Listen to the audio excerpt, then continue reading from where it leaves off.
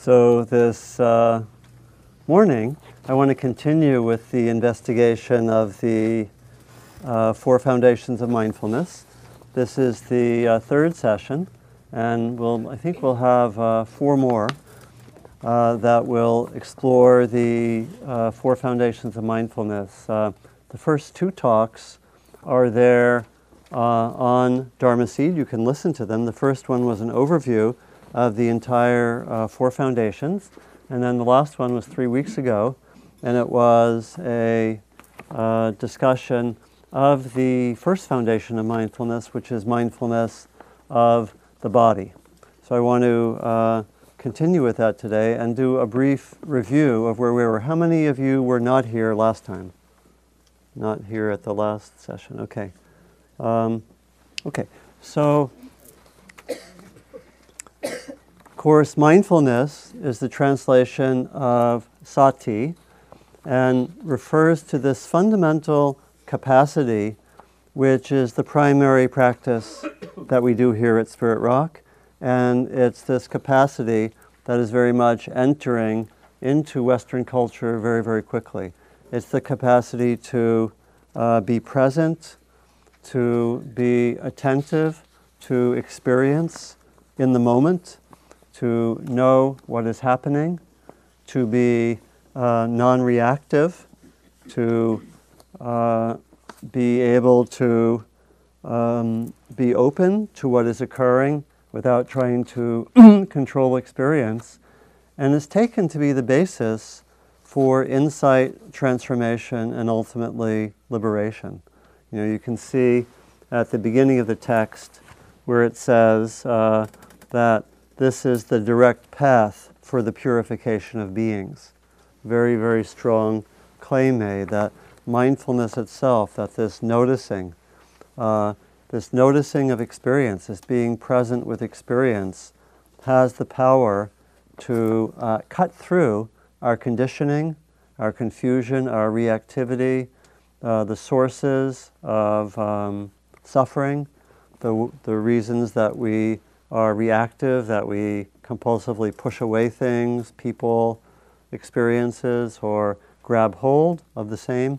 And so we are given in this text the different ways to develop mindfulness. And this is, again, partly I want to explore the text and have this be accessible so you can use the text or use the understanding of the text as part of your practice, and partly asking the question, how do we work with this text in the present times? How do we understand the different kinds of mindfulness? How do we make it work in our lives in the contemporary world? Are there additional ways that we need to frame things or understand mindfulness that can help make it work for us? So I have both of those aims in the series of talks and in guiding practice, to both be able to have the text and the tradition be more accessible, and then to have this be a support for our own practice. So the four foundations of mindfulness are these four areas to attend to. If you want to go into considerably more detail, there's a wonderful book called Satipatthana, The Direct Path to Realization, which is in the bookstore and is a very detailed analysis of this 10-page text, with connecting it with the other texts on mindfulness, the other core texts of the tradition, and really giving a sense of the richness of this sense of mindfulness. So this, if you want to go in more detail, this is done by a German scholar practitioner, so it's grounded in practice, but very, very wonderful from a scholarly point of view also. And you can get quite a bit more depth there than than you might find. Please. His name is Analayo, A-N-A-L-A-Y-O. Marty and Debbie, I think we don't need to do anything with the extra handouts until maybe afterwards, because except if people, you can leave them right on the table. We don't need to do anything with them. we want everyone to have a copy of the text on the foundations of mindfulness, but if you don't have one now, just look on with a neighbor. So otherwise, we're all set. Okay. So very interesting that the 4 foundations are about attending in these 4 areas. And again, the Buddha isn't saying just be mindful in general. He's saying attend. And Analayo, in his book, he has a very nice way of saying it. He talks about the 4 ways of contemplating, or the 4 areas that we attend to. And I think we could attend to others, but the 4 are very basic. The first foundation is mindfulness of the body. The second foundation is mindfulness of feeling tone, what we'll look at next time. Awareness of the sense of pleasant, unpleasant, or neutral, which is very, very crucial. And this would be the most, again, the least predicted of the areas. If you were to look to someone in contemporary times and say, what are the 4 areas of your life that you most need to pay attention to with mindfulness, might not come up with the sense of pleasant, unpleasant, or neutral. So this is really part of the core teachings and, the basic insight and, in some sense, genius of the Buddha, to attend to the sense of pleasant, especially when it's strong, knowing that when something's pleasant and we are not clearly mindful of what's pleasant, we will tend to grab hold. Look at your life in the next week. See what happens. Or when there is something unpleasant and we are not mindful, we will tend to push away reactive and be reactive. We can see that in terms of unpleasant sensations in the body, or unpleasant things that people say to us, or unpleasant news, that we will tend to contract and be reactive to the extent that we are not mindful and not wise. And the idea is that in turn sets in motion a great deal of suffering. Well, we'll unpack that in more depth. It's a really wonderful teaching, and it's something that really can give energy to our practice. And one of the main aims of these weeks is to have there be a number of different ways that we can practice with more depth, so that we get energized and inspired in our practice.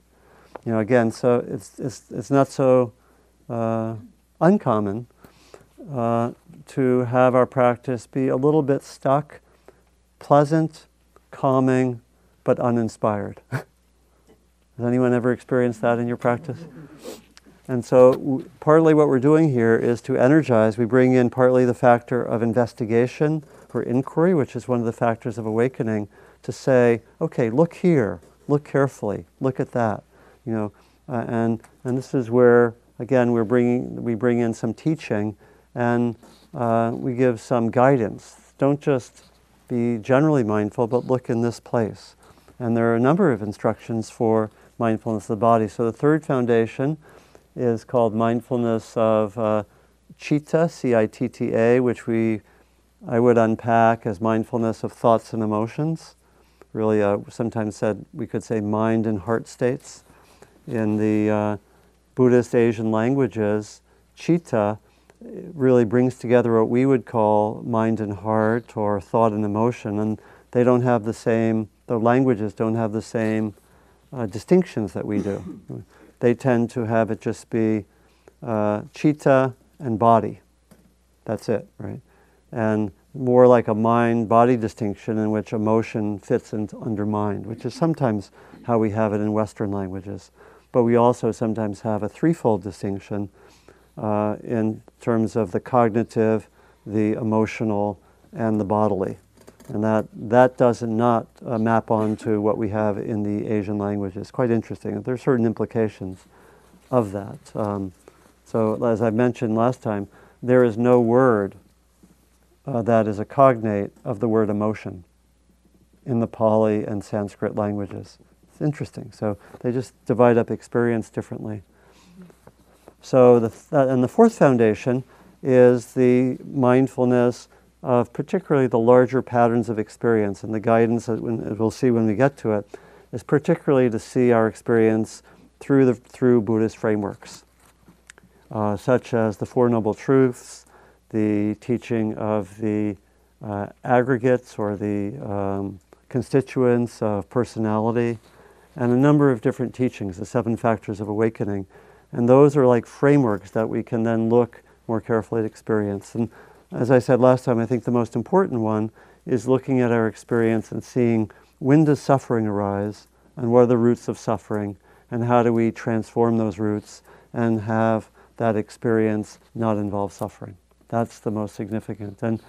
And we could also, I think, add to that, and I tend to interpret the 4th foundation as also involving mindfulness of my personal patterns of experience. When do I get triggered? What triggers me? What are my core patterns by which I get lost? What are my top 10 ways that I lose mindfulness? And we could see that. Okay, I get my top 10 might include, okay, I get triggered in self-judgment, I get lost in anger, I get just into obsessive thinking, I have extensive fantasy life, I just go into daydreams a lot. Okay, well, it's very helpful to know what are the top 5 for you, and to really see that, and to have a sense of some of the larger patterns, whereas the first 3 foundations are more about the constituents of experience. How can I be mindful of the body, of feeling tone, of thoughts, and of emotions? So that's really the context of the teaching of mindfulness of the body. I mentioned last time, and I mentioned it a lot, that I think that mindfulness of the body is a central practice, close to the central practice, for being mindful in a highly cognitive and electronic culture, where we, just in traveling, it's very interesting to go through airports and to see how many people spend a good part of their day staring at electronic devices and doing, subtle manipulations with their fingers or thumbs, and just to travel.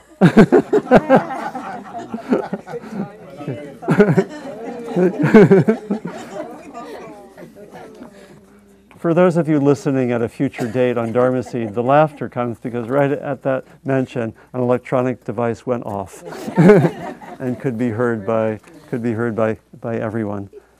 And so this mindfulness of the body is something that takes practice. For me, when I was first practicing, and I mentioned how I had been athletic, but I think not aware of my body.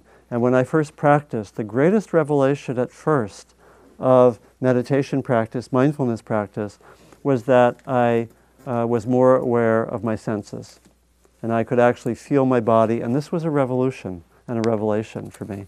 And that I could actually notice the sensations of my body, that I could actually have focus on a sunset or on my food, and actually be with it and realize how much in the past I hadn't noticed that at all.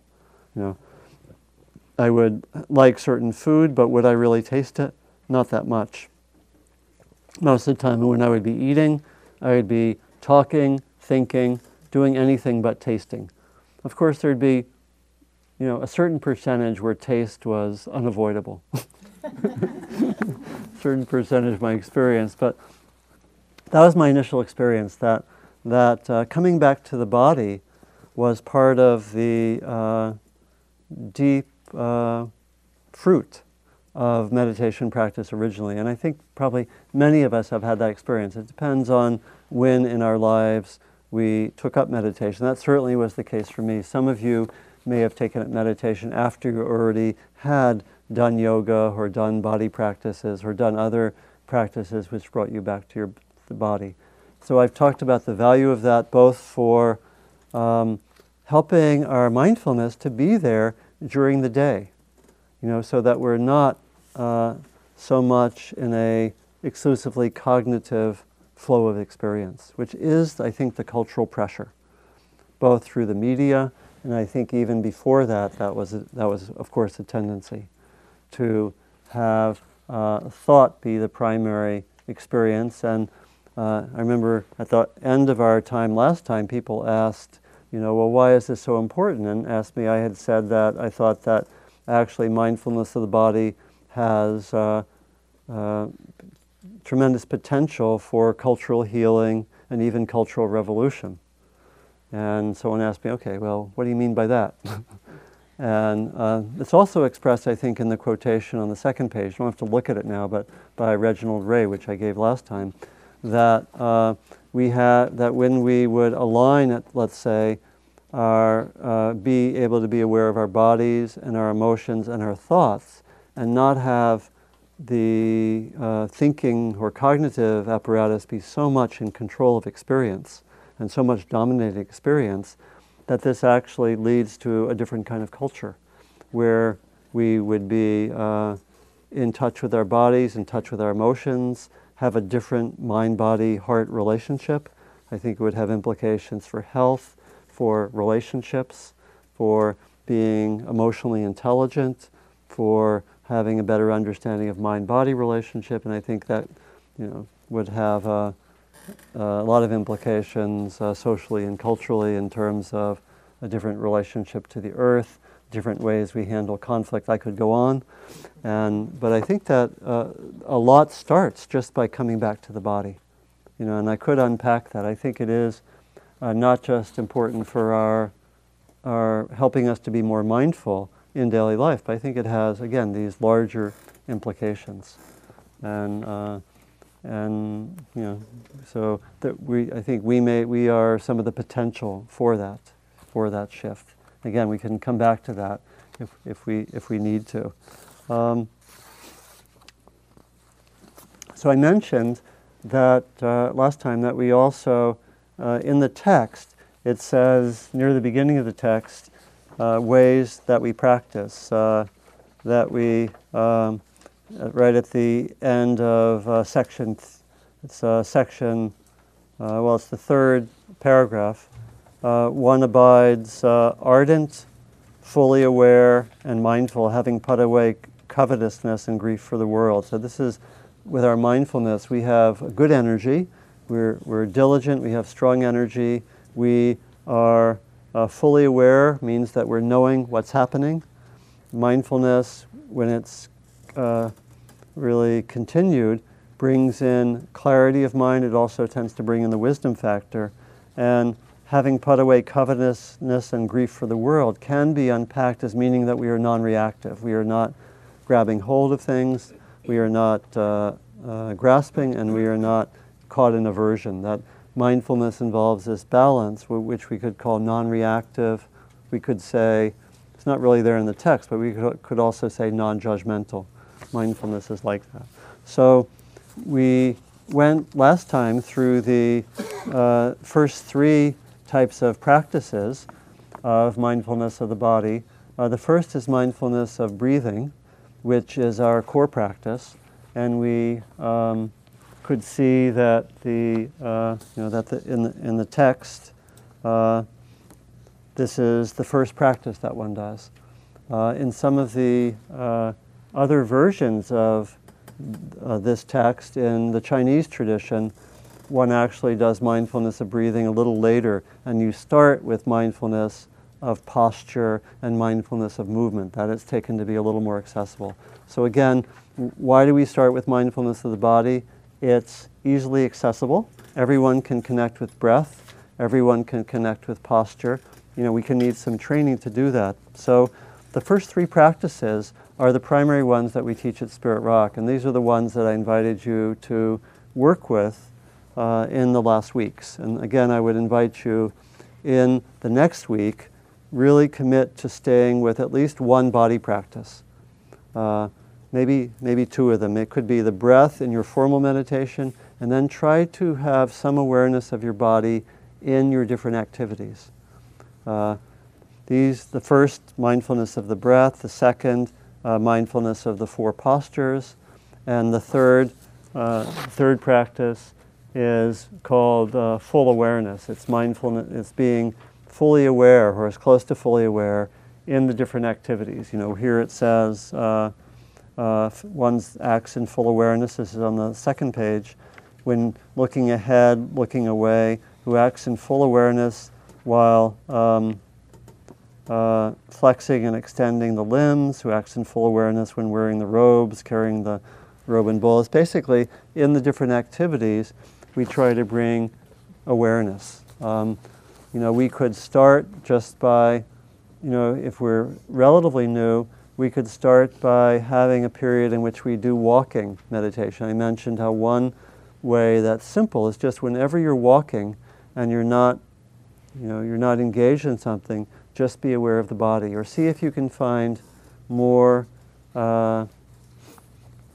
times when you're not doing other things, when you're just walking, or sometimes when you're just eating and you don't have to, maybe you're eating by yourself, just to bring awareness to the body. This is part of the training. This is what we would do. This is what we do in retreats. We say when you're walking, be aware of your walking. When you're eating, be aware of your eating. Just be aware of the sensations of the body and take that on as a practice. And concretely, it could mean that you just find times when you say, I'm just going to walk now and be aware. And you do that. And I mentioned how when I was a student, I said every time I walk, it's going to be walking meditation. And I was walking a lot because I didn't have a car. And I would just say, I'm doing walking meditation. I'm not going to ruminate on whatever I ruminate on walking on the streets of Boston, where I was at the time. So the invitation is to choose one of these practices and really stay with it. I would say be with the breath in your formal meditation, and then be with some other way of bringing mindfulness of the body into daily life. I mentioned another tool, not exactly found in the text, which I work with a lot in speech. Can you be aware of your body when you're interacting with someone else? Sometimes it's just, can I feel my hand on my knee? Or can I feel my feet on the floor, or my contact with the chair or the cushion?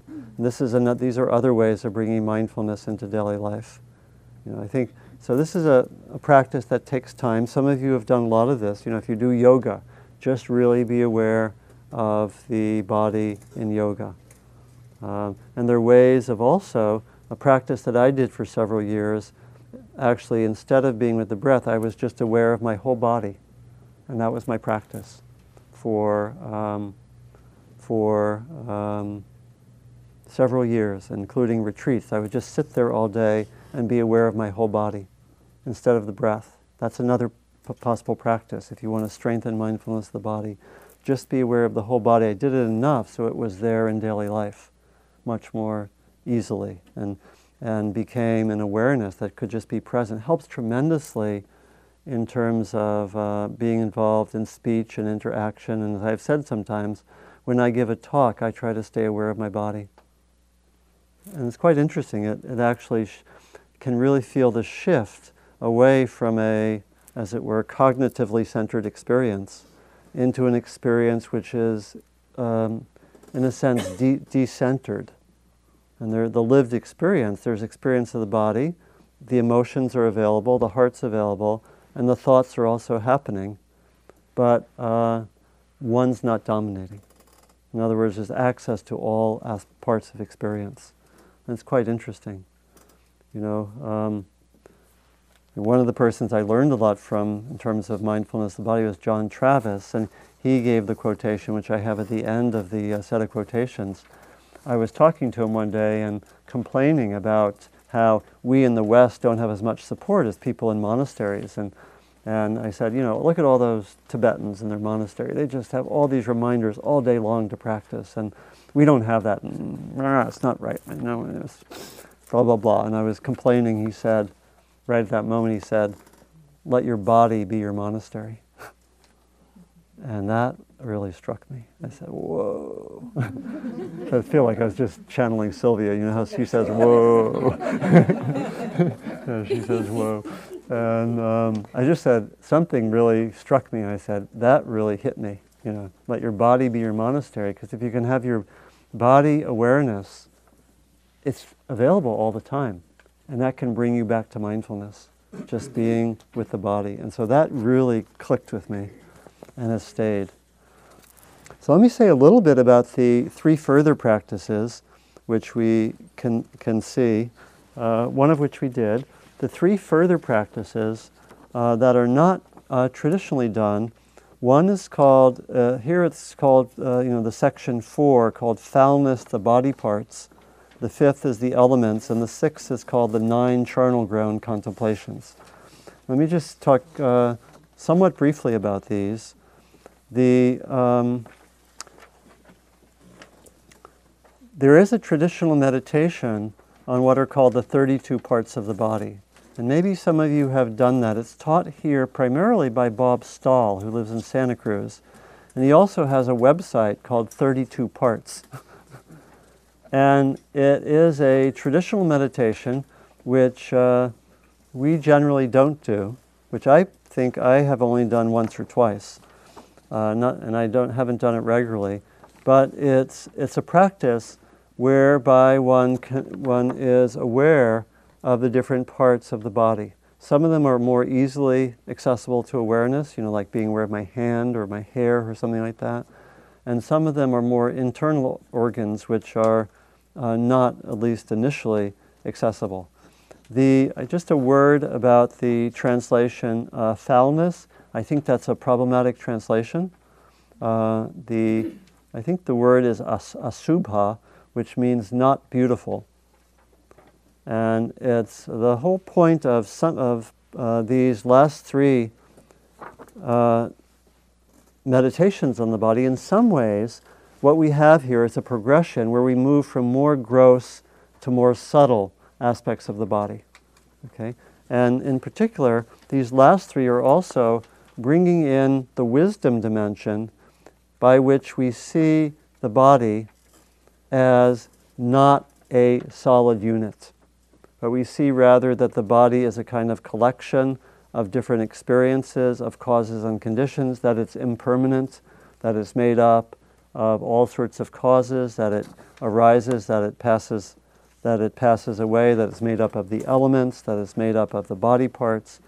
And so we come to see the body as a flow of causes and conditions. And a lot of the motivation here, and I think this is especially in a monastic context, but it's particularly to work through any attachment that one has to one's body. And that's a big deal for us, isn't it? So is that an understatement? Yeah. Right. And so maybe I'll get back to maybe a more direct translation for instead of foulness, which is how it's often translated, it would be not beautiful, meaning essentially not something that's worth getting attached to.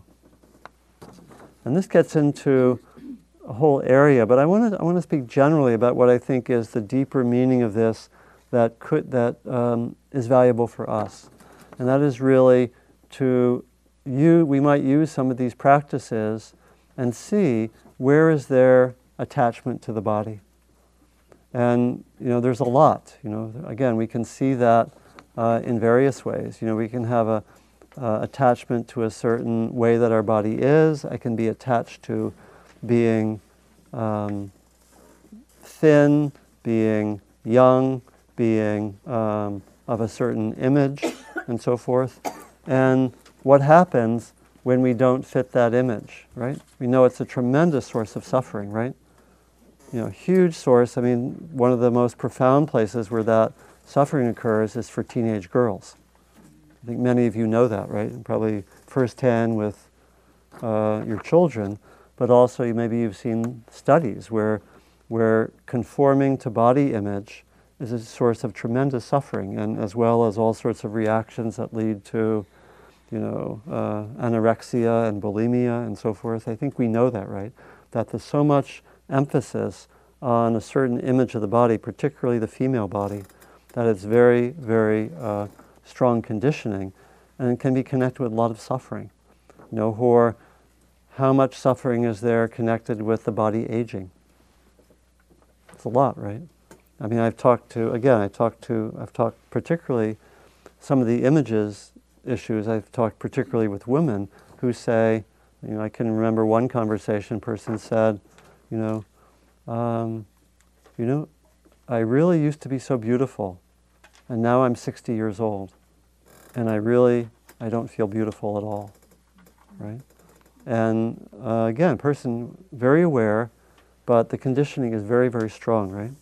It's very, very strong. And I could go in a lot of detail there. Or the getting attached to the body, not aging, right? I think very, very strong in all sorts of ways. We do all sorts of things culturally to look as if we're not aging, or to pretend we're not aging. And again, I think what the teachings here are about the body is just to see it as it is, and to see where there's attachment to stopping time, for example, or to looking a certain way. And again, very, very deep in our identity, And I mentioned, I don't know if I mentioned it last time, but I think probably all of us go through being teenagers and have a sense that certain parts of my body were wrongly put together. Does anyone relate to that? I mean, for me, they weren't totally devastating, but they were, teenagers, it doesn't have to be totally devastating to be a big thing, right? So I think for me, growing up as a teenager, I thought that my neck was too long, my ears were too big, my feet were too big, and, I remember, just a lot of things. I remember we did, when I was 15 or something, we did something like computer dating. And we were asked to say, what is your level of attractiveness on a scale of 1 to 5? And I remember talking to friends and saying, is it the best, or is it almost the best, or what do we do?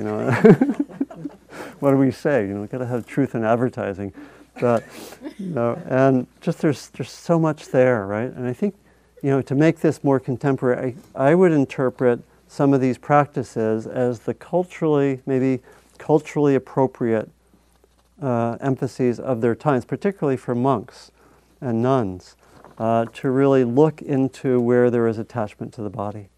And it's a huge thing for us. I'm thinking I've talked with Anna Douglas, who's been doing a lot of work on aging, and thought of inviting her here for a series, that I could do with her in some way. She's explored it a lot more than me. And so I think that's my sort of introduction to these three practices, that they are partly to see where is their attachment to the body, to the image of the body being a certain way, and secondly, can I see the body more as a product of causes and conditions? In the case of our image and so forth, our sense of the body is also very much a product of cultural conditioning, right?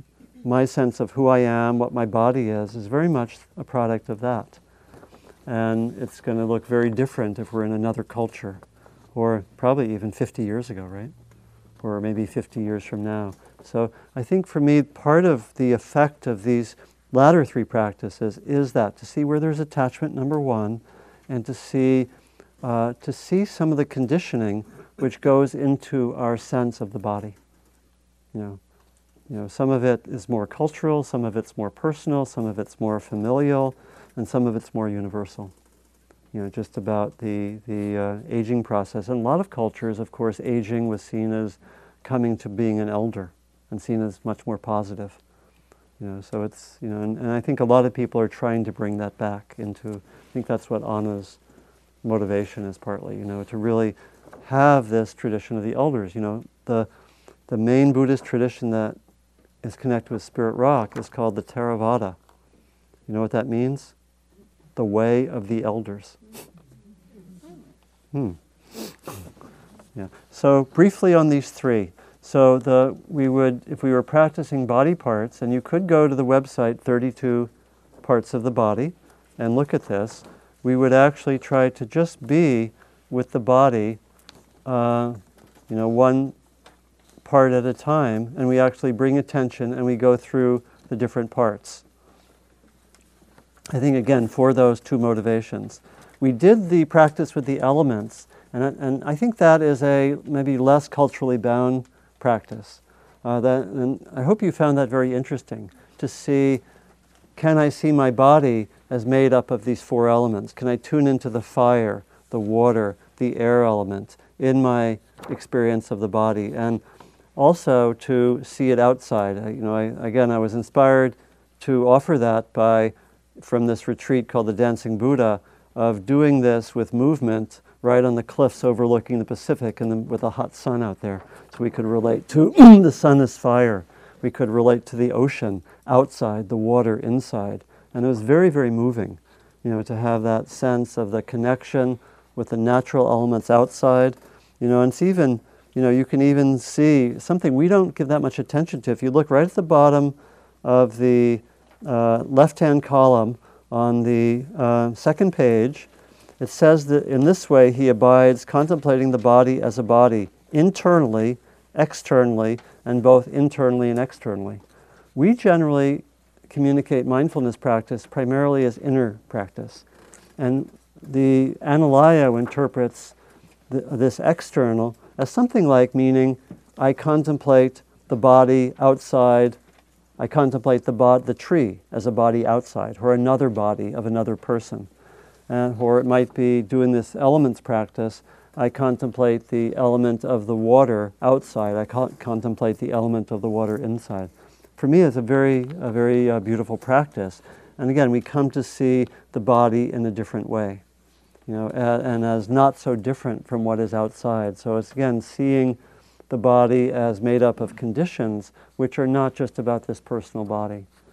And then the last one, the charnel ground contemplations, is also, I think, to bring in the wisdom factor. You can see that basically these are different stages of decomposition of a body.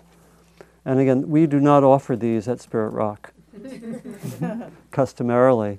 But some of you probably have done this. If you've been with dead bodies, or I remember that I was once living in the mountains in Virginia, and there was a sheep that was caught in kind of a thicket trying to cross a creek and actually died.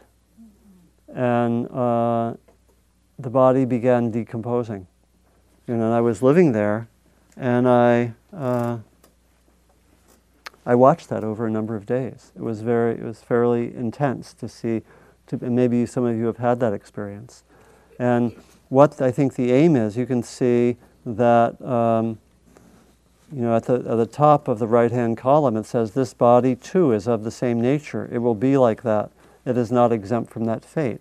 It's partly a wisdom teaching here about impermanence. So you see towards the end of this, we start bringing in the wisdom dimension. Mindfulness leads to wisdom. There's a wisdom component. My body arises, my body passes away. It's very similar to other reflections where we reflect on impermanence and death. And I think this was done to, again, partly to see that the body is the result of causes and conditions. And at a certain point, those causes and conditions lead to death. As well as to see where is there attachment. Is there attachment that denies death? Again, very, very powerful in our culture, right? We know that. We know that conditioning, and that's been changing since Dr. Elizabeth Kubler-Ross and other people brought attention to death and dying, and it's been a lot of effort to make that be more of a part of life. But still, very strong conditioning for us. So this practice would involve actually being with decaying bodies and charnel grounds, which we don't have in Marin County or in Berkeley or whatever. But that's what this practice would be about. And there's some contemporary ways of doing that. I know Bob Stahl, again, Santa Cruz, very interested. He offers every year or two, he takes teachers, and I guess he could take other people, he takes people to autopsy room, to really see the dead body and to see how an autopsy is done. And I remember, I haven't done that, but I did see a film once by a filmmaker named Stan Brakhage that he presented, which was a 3-hour film of an autopsy. And about 80% of the audience left within the first 20 minutes. I stayed through. And I wasn't in meditation that time, I was a student, but I stayed through it, and it led to a kind of shift of consciousness after a certain point. I had to stay with certain kinds of dread or, just the very uncomfortable feelings. But when I stayed with that, there was kind of a breaking through to a sense of these as causes and conditions. This is something that's just happening. This is form, this is color. And it was actually quite exhilarating to stay for the whole 3 hours and to be with that process. I know Bob takes people to explore that. And I know there have been different exhibits at museums that do something similar. I think there are actually a lot of bodies in a recent exhibit. I forget the name of that exhibit, but the body show? Yeah. So maybe in closing, I wanted to go through all of those practices. The elements practice may be the most accessible, if you found that interesting. For me, it's enlivening. It can bring that sense of energy, of interest. Oh, let me see the water element in my body. Let me feel where there's heat. Let me feel where there's pressure. Let me feel where let me just feel the bone, feel the solidity of the body. And so these are a variety of practices. Again, for most of us, the core mindfulness practices may be the first 3. I think we've more or less chosen to focus on those. Mindfulness of the body in different postures, in different activities, and then mindfulness of the breath. So my invitation would be to choose 1 or 2 core body practices and strengthen that mindfulness of the body. Again, there are different meditative experiences. You can be with the breath. Again, that experience of just being with the whole body can be very, very powerful. So I'll invite those practices for next time. We'll have a chance to check in, but we also have a little bit of time for discussion or questions or anything that would help clarify this practice of mindfulness of the body. So let's sit for about 30 seconds or a minute just to pause, and we'll come back with some questions and discussion.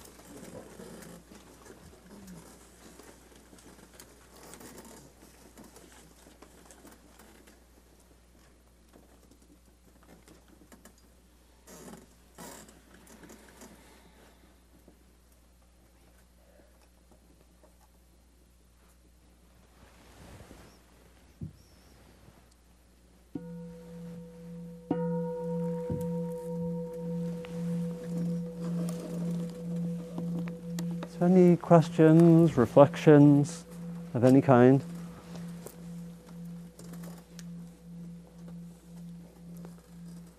Kind of different angles, right? There's the more mindfulness of the body and be aware of the body, be present, and then there's some of that material on attachment to the body, which goes in like a whole nother direction, right? It's quite interesting. So anything on any of those areas? Please. I have a question about when we sit. Do you think it's easier to drop into meditation if you're sitting on a floor than the chair? I mean, I sit in a chair because of my knee, but I'm always like yearning to sit on the floor. Yeah. So a question about would you say, is it easier to drop into mindfulness sitting on the floor as opposed to sitting on a chair? You can experiment some. I mean, you could, generally, the alertness, the straight spine, the connection with the floor is the most important thing. And you can't do, I have a knee issue as well. That's fairly recent. So I sit on a chair most of the time. I can sit cross-legged some. Personally, I don't notice that much difference, but I sat cross-legged for a lot of years. But right now I don't notice particularly that much difference. There may be some advantages, but certainly, great depths of awareness are possible sitting on a chair. I know that. So mostly probably, sometimes you could maybe lie down and see what that's like, or there are different ways of sitting where you might not be hurting your body, and you can explore that. I think some connection with the ground can be helpful, but the most important thing is connecting solidly with the ground, having the spine straight. So sometimes sitting on a chair, it can be a little more helpful if you actually sit with your back free. You can experiment with that. So you maybe have a cushion right at the base of your lower back. So you have some way that there's some pressure there, and then you have your back free. That can also be a little more, can sometimes be a stronger awareness. Yeah. Thanks. So especially, I think we did go into this question of attachment, but I think the main, probably practical focus for us will be, how can I be mindful of my body in daily life, right? That's really, so any questions especially about that? What helps? Or some of you did this practice, what did you find? 3 weeks ago I said, be mindful of the body for the next 3 weeks, so.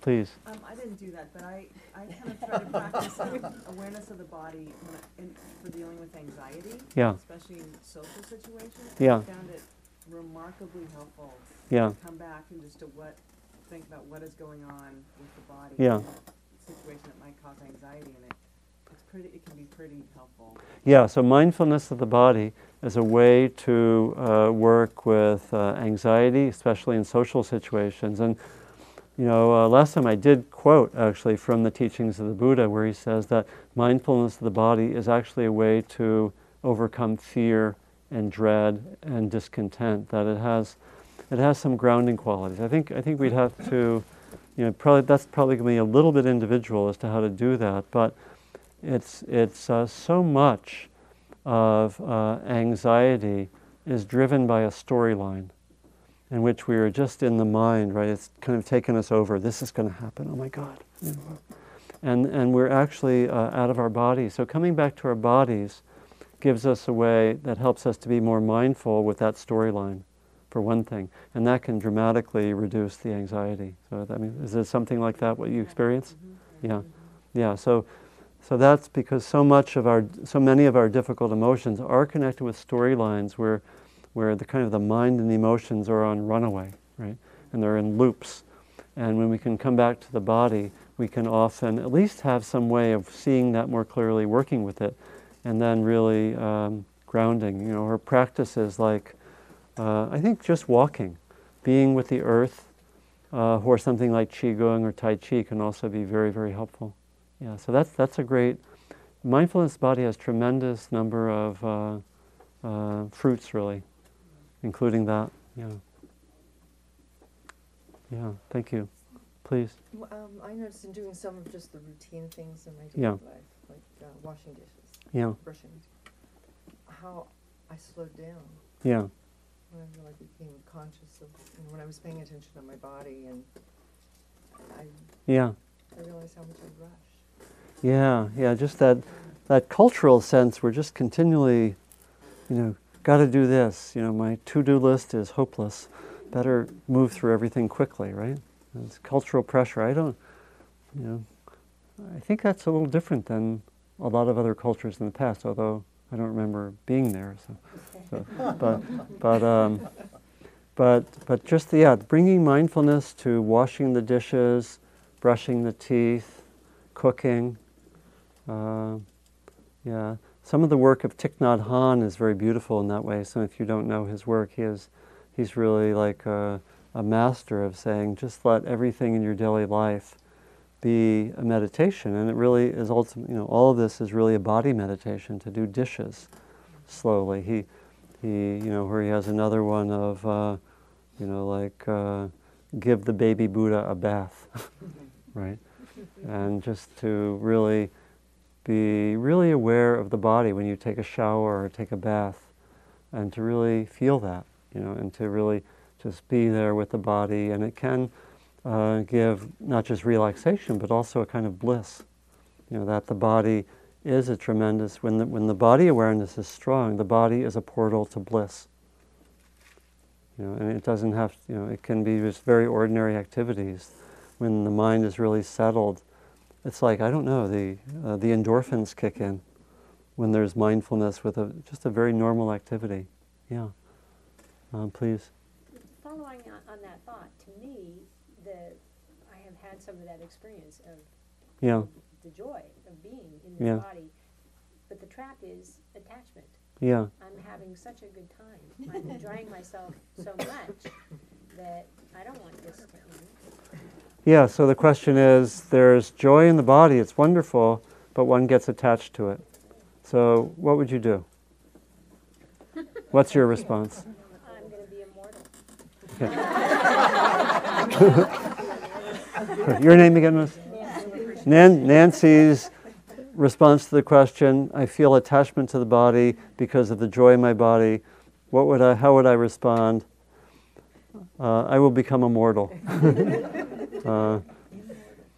Yeah, I guess I actually said it wrongly. I said I will be a mortal, which is not what you meant. I will become immortal. And so, with the mindfulness, we study attachment, right? You knew that, right? I knew that. Yep. And so, so we would track the attachment and see if we can let go of it. So maybe just two more, and then we'll finish. Thanks. Please. Yeah, I just wanted to respond quickly to the woman who asked about sitting in a chair. Yeah. Sitting on a floor. When I first started meditating, I tried the floor, and the leader asked me one day how things were going, and I said, well, my knees are really hurting. Do you have any suggestions? Yeah. And she said, well, sit in a chair. And I said, I don't really want to sit in a chair. Yeah. And she said, well, maybe that's what you need to work with. And I think she meant pride. Yeah. And I think she meant not feeling like it was good enough. Yeah. Sitting in a chair. Yeah. And I don't know. I found that I remember it very well. That was a good response to me. Yeah. My ego, my pride.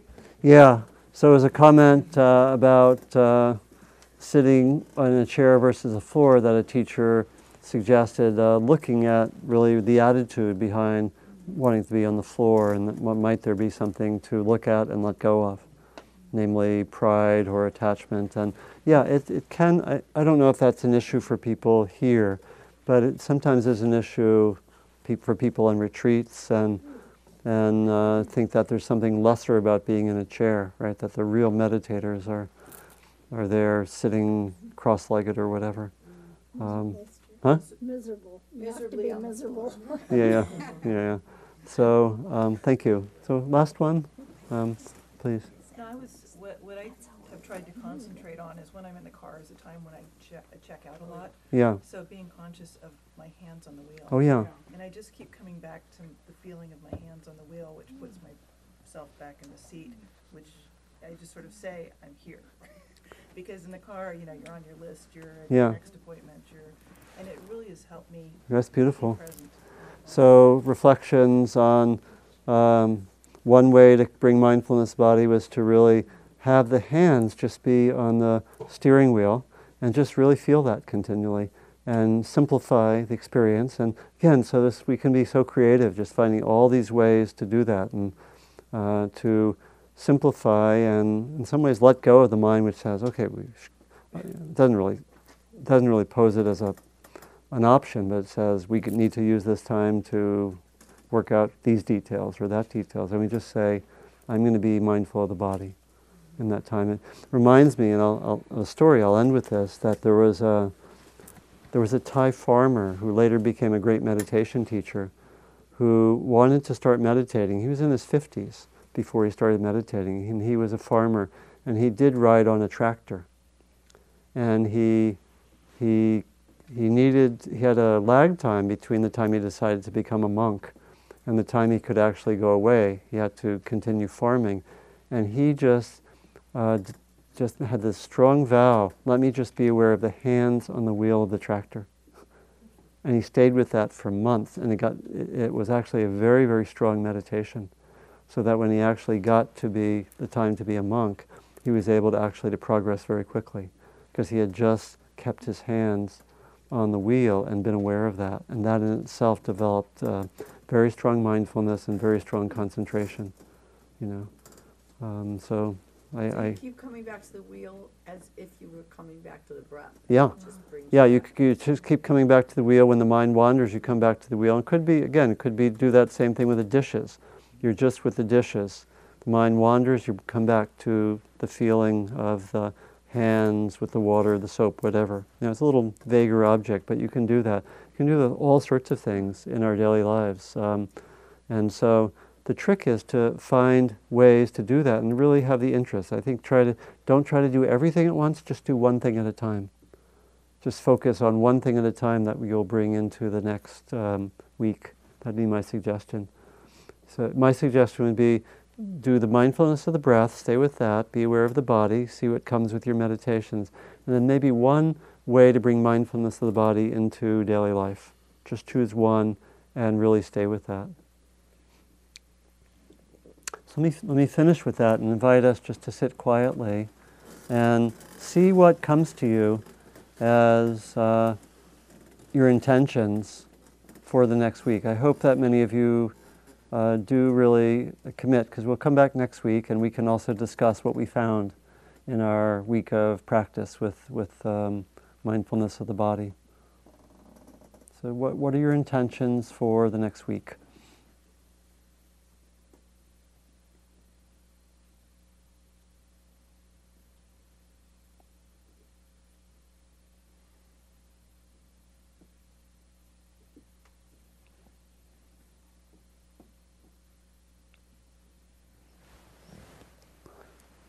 And then we end by remembering that we practice ourselves as a community. We do this for ourselves, but we also do this for others, for those of us here in this hall, for people we come in contact with, and then beyond Spirit Rock, beyond those we come in contact with. Ultimately, we do this for all beings, in known and also in mysterious ways.